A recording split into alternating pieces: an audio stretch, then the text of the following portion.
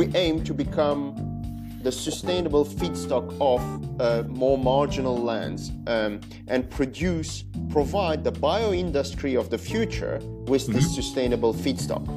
It's not only gas. We can produce vegan leather from the cactus. We can produce different types of fiber and extract for paper pulp production. We can also use the cactus for other type of fermentation products. So, different types of amino acids and organic acids that enter into the composition of other kind of industrial products that are biosourced. And also the feed, the fermentation for protein production and soybean replacement. So it has a lot of potential benefit, and let's say it's our sugar factory for fermentation of bioindustries in marginal land.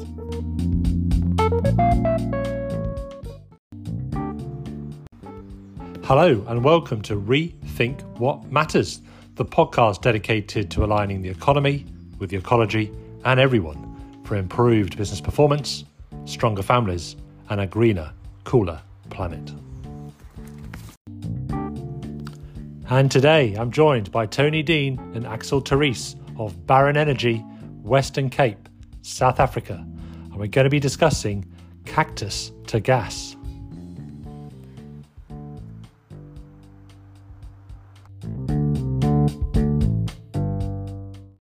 If you could tell us about Barron Energy then, please, Tony, that'd be great. Yeah, great. Thanks for having us on the podcast today, Paul. As you know, I'm Australian and I found my way to South Africa. And the company was at that stage working with big miners, Anglo and Rio Tinto, and they were looking for ways to reduce their carbon footprint, etc. Barron Energy went to Mexico in 2018 looking for a solution for biomass to make biogas from a range of various feedstocks. And in the process we found cactus. And cactus, through all the testing, proved to be our number one choice. And so we said, okay, I think that's the right solution. Where can we do that in South Africa?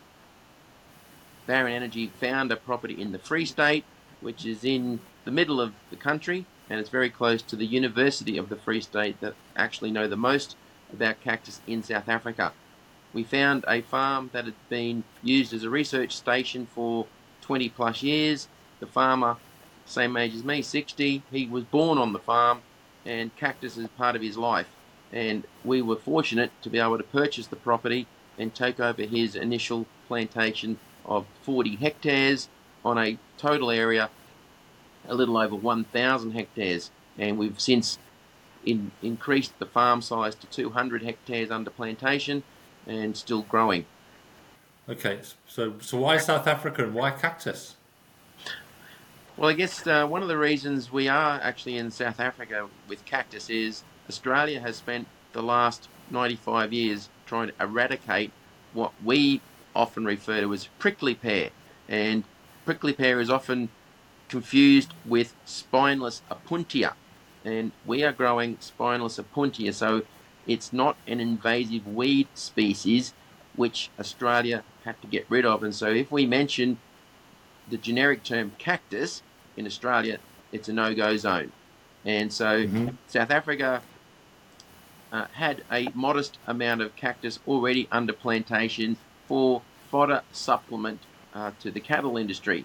There was some fruit demand for, they call it Turksvee in Afrikaans, if I've pronounced that correctly, and they really enjoy eating the fruit of the plant. So we decided that South Africa then, since we already had an energy management business here in South Africa, we would tack this into that business and go for the biomass to make biogas. And that was the journey, and so I moved to South Africa in 2020, right on COVID, and we really haven't looked back since. It's been a terrific journey, and our issue is getting the farm into what we call a source farm, so we can cut the cladotes, paddles, whatever people want to call it, so we can plant them and propagate them, and that's what we're chasing now, is the quantity of those to do that process. Did you have to actually do a lot of work on the farm to get it up and running? Yeah, so when we bought the farm, as I said earlier, it was 40 hectares. It was effectively a fruit orchard, and it's planted at 1,000 plants per hectare. But for Yeah. us to maximise the land availability, we need to increase the density to 20,000 plants per hectare. And so Right. last year we planted 1 million cladodes, which we cut from the farm. This year we Right. will plant 1 million again.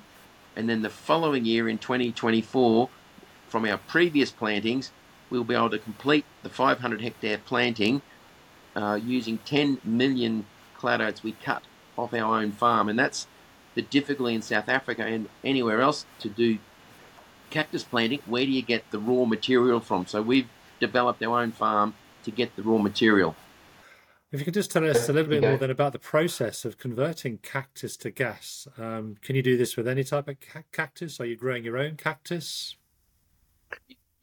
Okay, so Paul, basically the cactus that we are using are from the Opuntia family, and we are using spineless varieties of these cactuses that are planted in high density. And our purpose is not to produce the fruit and then use the fruit. It's to plant these crops in high density, have the highest amount of pads, the cactuses that have those hand-shaped pads. Yep. And those cactuses, when they are managed as a normal crop, but in environments that doesn't enable other crops to survive, we are able to produce those, let's say, 1.5 meter high cactuses in less than 18 months in the first year. And then it's a perennial crop that will yield continuously every year for the next 15 to 20 years. So the cactus is harvested with a machinery. Those machinery exist now, and that cactus is brought to a shredder that chop and turn that cactus into a juice, just as what you would have in a carrot juicer.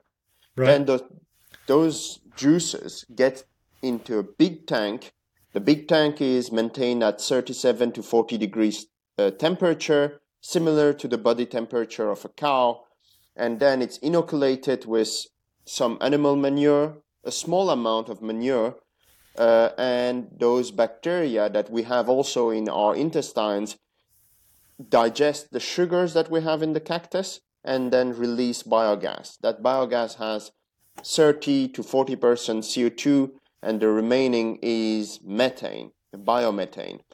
So that gas can be then directed either to produce electricity or to be separated from the CO2 and the gas and be used for further industrial purposes, just like Tony mentioned. So it's a fantastic feedstock. It's one of the cheapest way of capturing carbon from the atmosphere as well. Right. But we could get into that subject a bit later if you want. Yeah, absolutely. Love to do that. Yeah, absolutely. So could you tell us a little bit more about the setup process of a plantation then? What inputs are required to get one of these plantations going?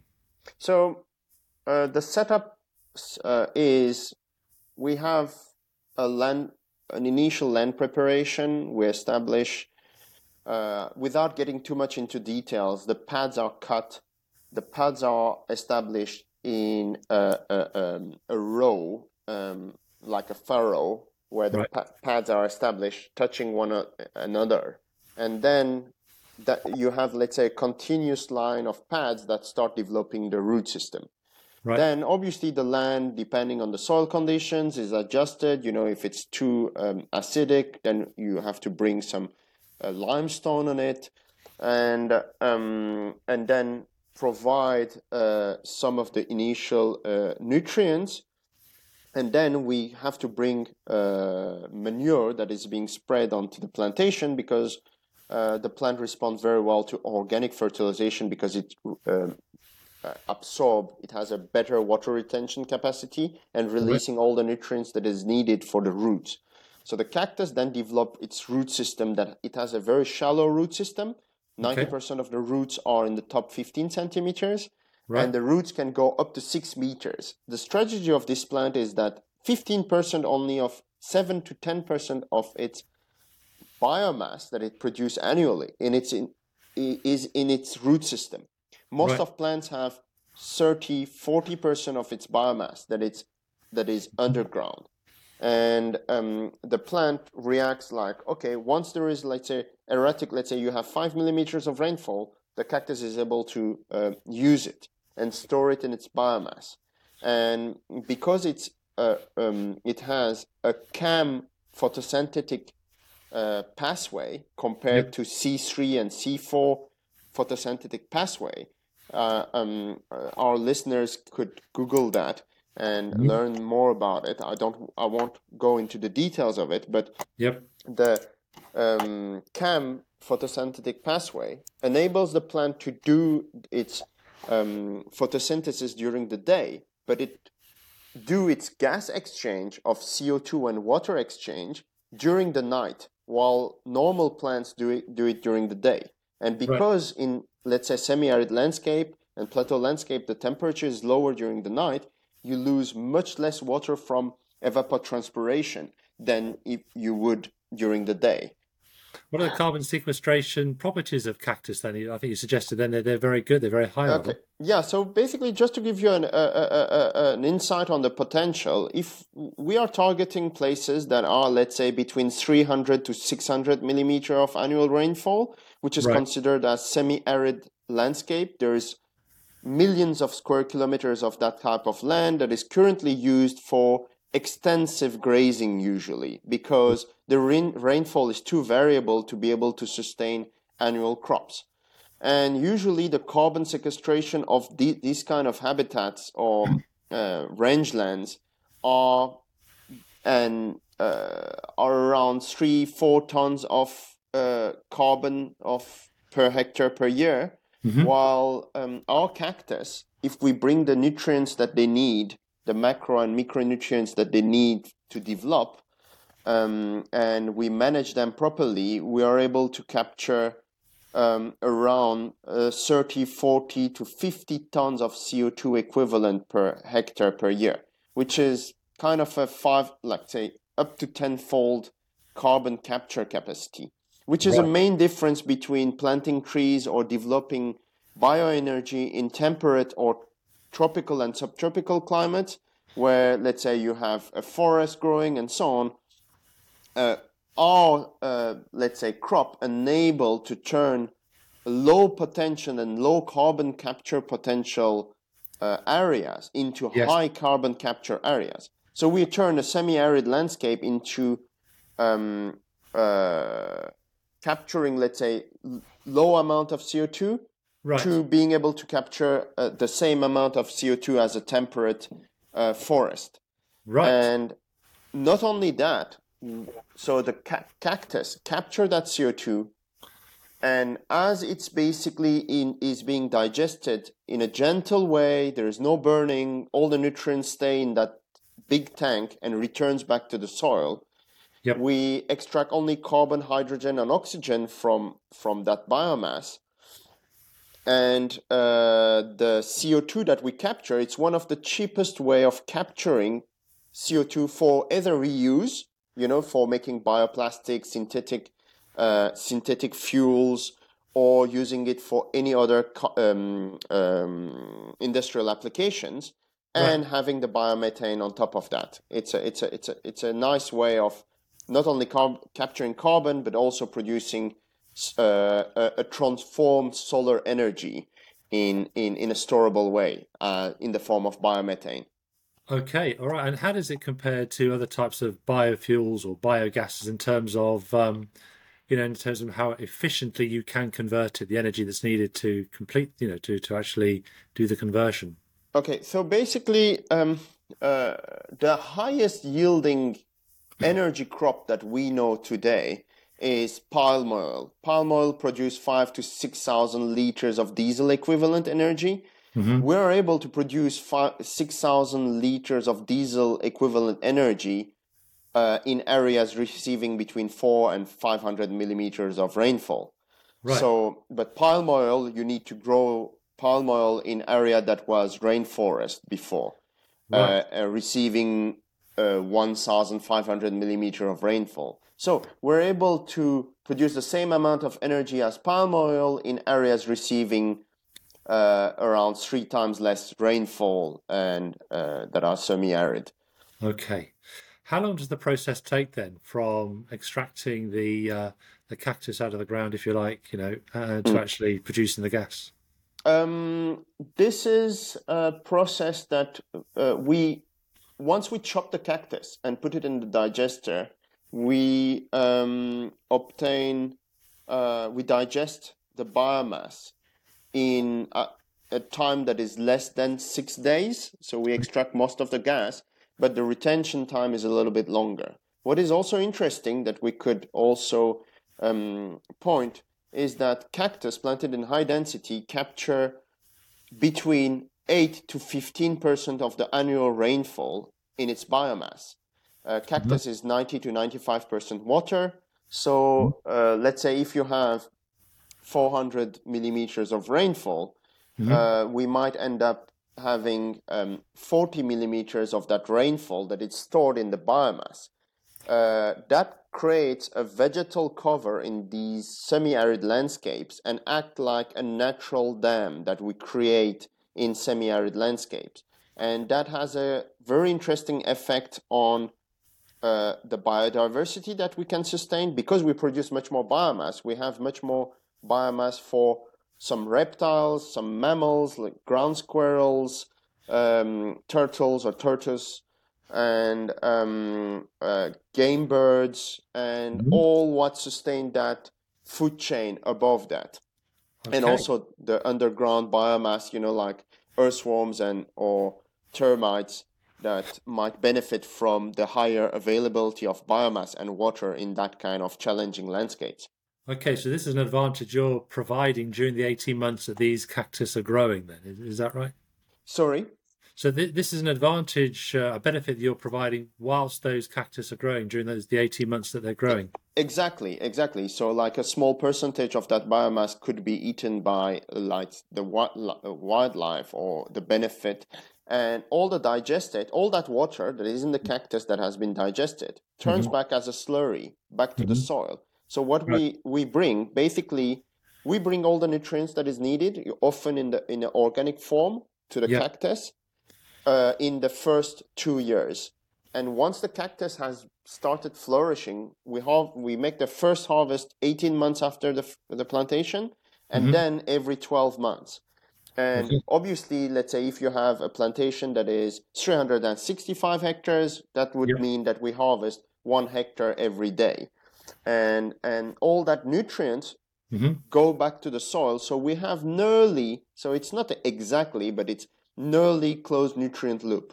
So all our phosphorus, potassium, and calcium goes back into the soil, and most of the nitrogen is also, our nitrogen volatilization is extremely low because it's a low nitrogen containing plant.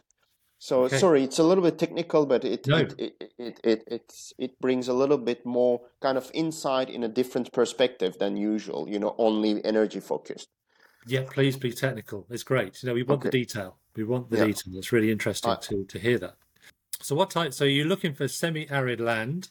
Are there particular destinations that you're looking for at the moment? Are there particular types of landowners that you're working with where you can put these plantations? Okay, so the plantations are usually the ideal areas to plant them is close to, let's say, if you have farms, let's say, dairy farms, pig farms, chicken farms, you have the nutrients already there, and the nutrient then is often not efficiently used there, especially in semi-arid landscapes, and we can basically provide food security by providing feed as well for cattle. So a cow is able to have 40% of its diet composed with cactus, and that reduces drastically the need for annual crops that compete with food security.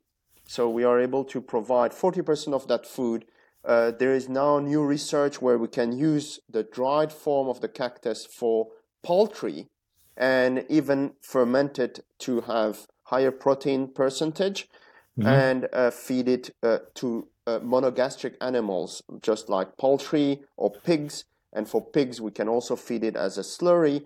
And that enables us to get away in areas where we use, let's say, maize and soybean, and secure those livestock operations that are situated in that kind of rainfall area, while improving the habitat of these areas. But we can also target very marginal land, degraded land, by mining operations and revegetate areas that are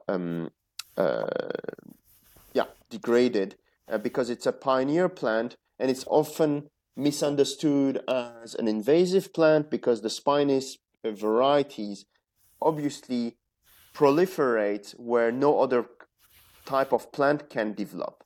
And often what happens, certain studies also show that in Morocco, that cactus plantation that were established 60 years ago becomes nurse plants for argan trees. You know, the argan oil that is extremely valuable cosmetic oil.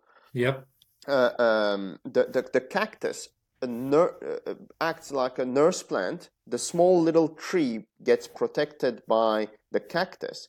Right. The argan tree then take over, and it facilitates regeneration of forest in that kind of habitat. It's also a plant that has been used for centuries in Sicily around Mount Etna. So when the volcano used to erupt and that you had lava, farmers used to take those pads and establish those pads in the rocky basaltic landscape, have that cactus grow for 20 years where it accumulates organic matter and dust and so on, and basically generate that soil layer that is needed for establishing grapes.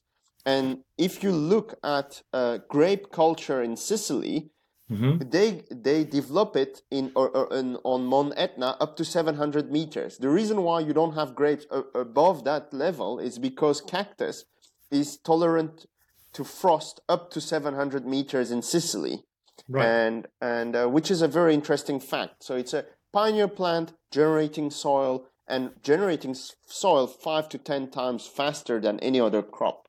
Wow, that is a huge thing, because I know that soil is a big problem, isn't it? The soil erosion.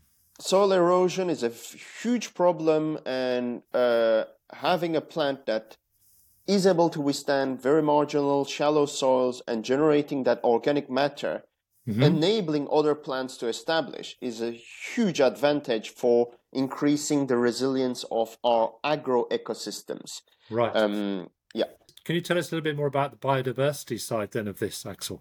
Yeah. So the biodiversity, so our way of maintaining kind of a resilient cropping system on our approach is to have the cactus, instead of having the cactus on a monoculture and having, let's say, a desert of cactus and raising all other kind of plants because we want the cactus, is we use cover crops in between the interrows of cactus to fix nitrogen. We plant them in a mixed way, so we have a whole diversity of annual crops that are planted or semi-annual plants planted in between the cactuses. Most of them are nitrogen fixers. Those nitrogen fixing plants fix nitrogen, provide food also for all the soil food web, and we use those plants as well as a mulch, and that mulch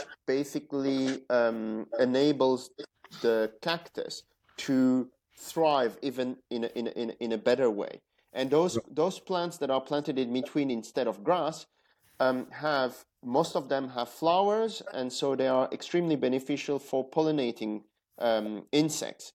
So we're able to sustain a certain level of pollinating insects in our cultures, and we also aim to establish hedgerows of native plants every couple of 100 meters, so that we decrease the wind speed and enable for local wildlife to thrive in our plantations.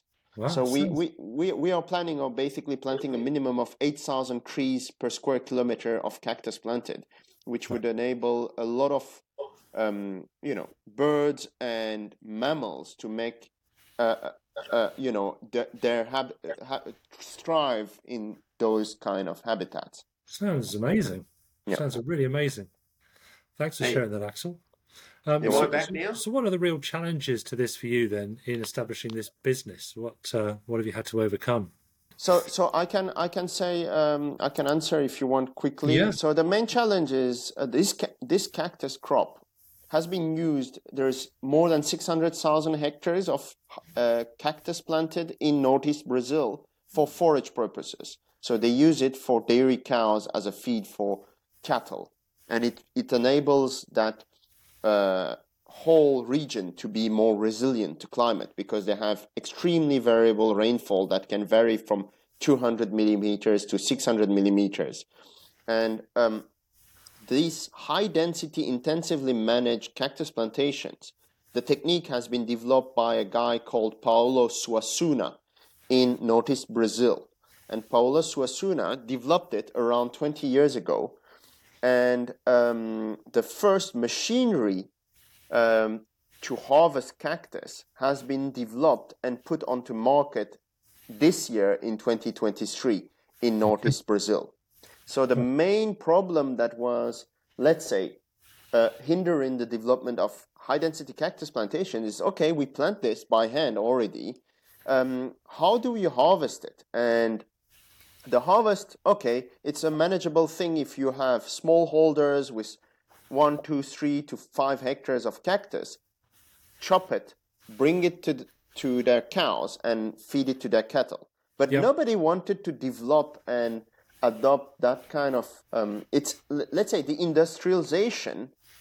When I say industrialization, is all the mechanization that comes with it has been developed relatively recently, in fact, very recently, compared to other crops like maize, lucerne, and that kind of crops. But now that with all the climate change and, adaptation, this plant, with the new mechanization and so on, and the adoption in a larger scale, and the bottleneck was the mechanical harvest. And now we have a machinery that can harvest up to 150 tons of cactus per hour.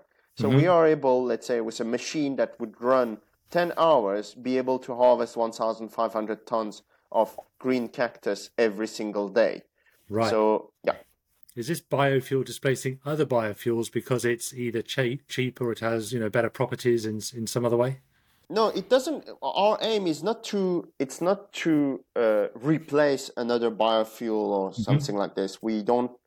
We just want to be able to provide sustainable fuel, sustainable feed, sustainable food in areas that are where there is no other opportunities, or and create that job employment opportunities where they really lack. So that's interesting. So it is a bit broader, isn't it? And you have been talking about that. So we're not really just talking about cactus to gas then, are we? We are talking about cactus to feeds and foods and biofuels and... Yeah, exactly. So imagine we are pushing now in the world into biodegradable, sustainable feedstocks. And most of you might have noticed, the cork of the new biodegradable corks that they develop for wineries, or packaging solutions. All of these are driving the need for biodegradable feedstock. Like, okay, yes, we can use forest, but up to a certain point. And the other feedstock that we use are either corn, that we turn into starch, the starch is turned into sugars, and the sugars are then fed to bacteria to produce bioplastics, or acid that turn into bioplastics, or that kind of things. And sugar cane and sugar beet. But if you think about maize, sugarcane, and sugar beet, all of these crops need regular rainfall when they are growing, and they can be only planted in certain areas.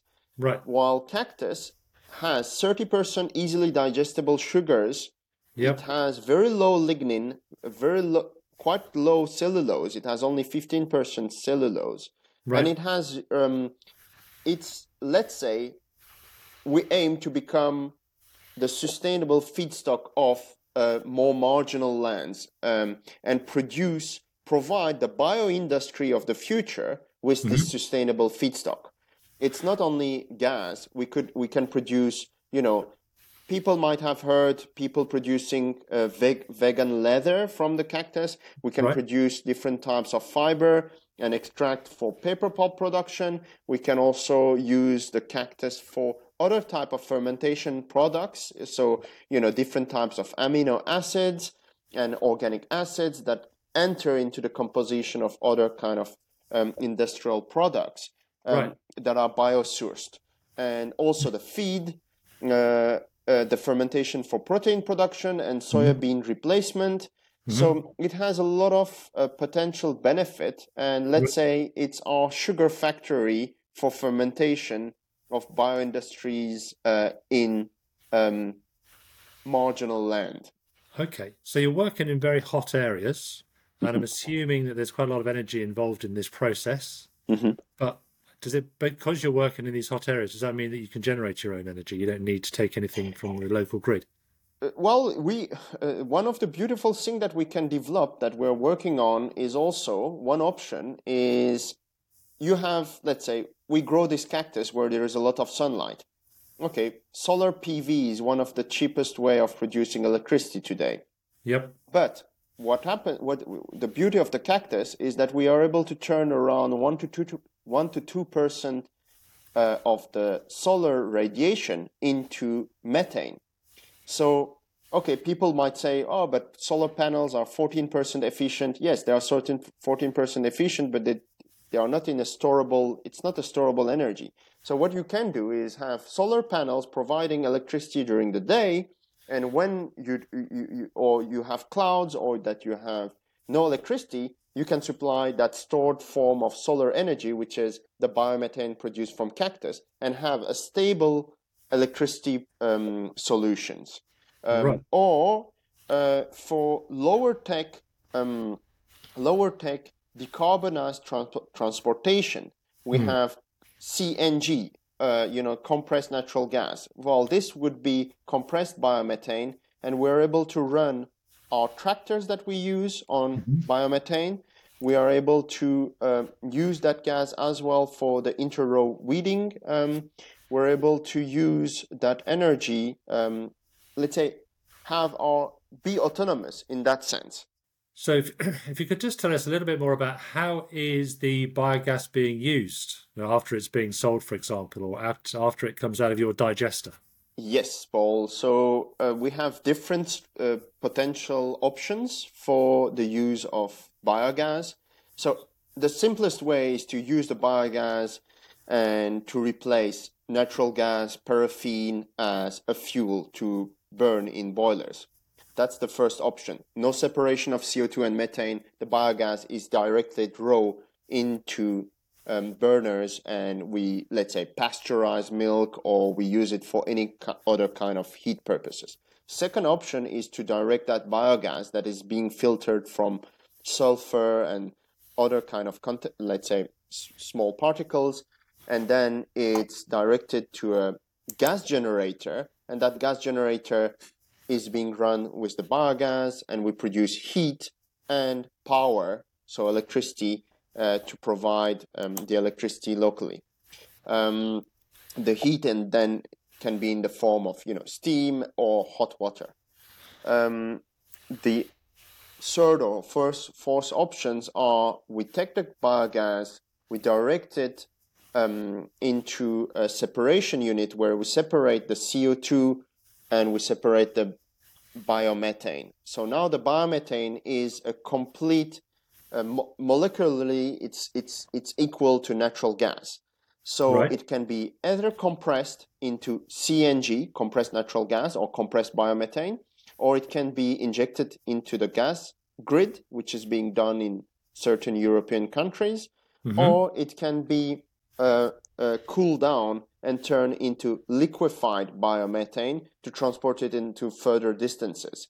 And a fourth option is also ANG, which is absorbed natural gas, which are bottles filled with active carbon, and the biomethane then can be stored in lower pressure than CNG bottles. Right. Those CNG bottles, so obviously we can use it to replace LPG and other fuel uses and all the different uses that we can do with natural gas. But the beauty of it is that we can run buses, tractors, cars with biomethane. So, for example, Italy has 1.4 million CNG powered cars, and we can see a lot of them in European cities, CNG or biomethane powered buses. Right. To reduce the carbon footprint. And then we have, let's say, a fifth or sixth step, which is directing that biogas into Fischer-Tropsch units. Fischer-Tropsch is a technology that was developed in the past early century in Germany.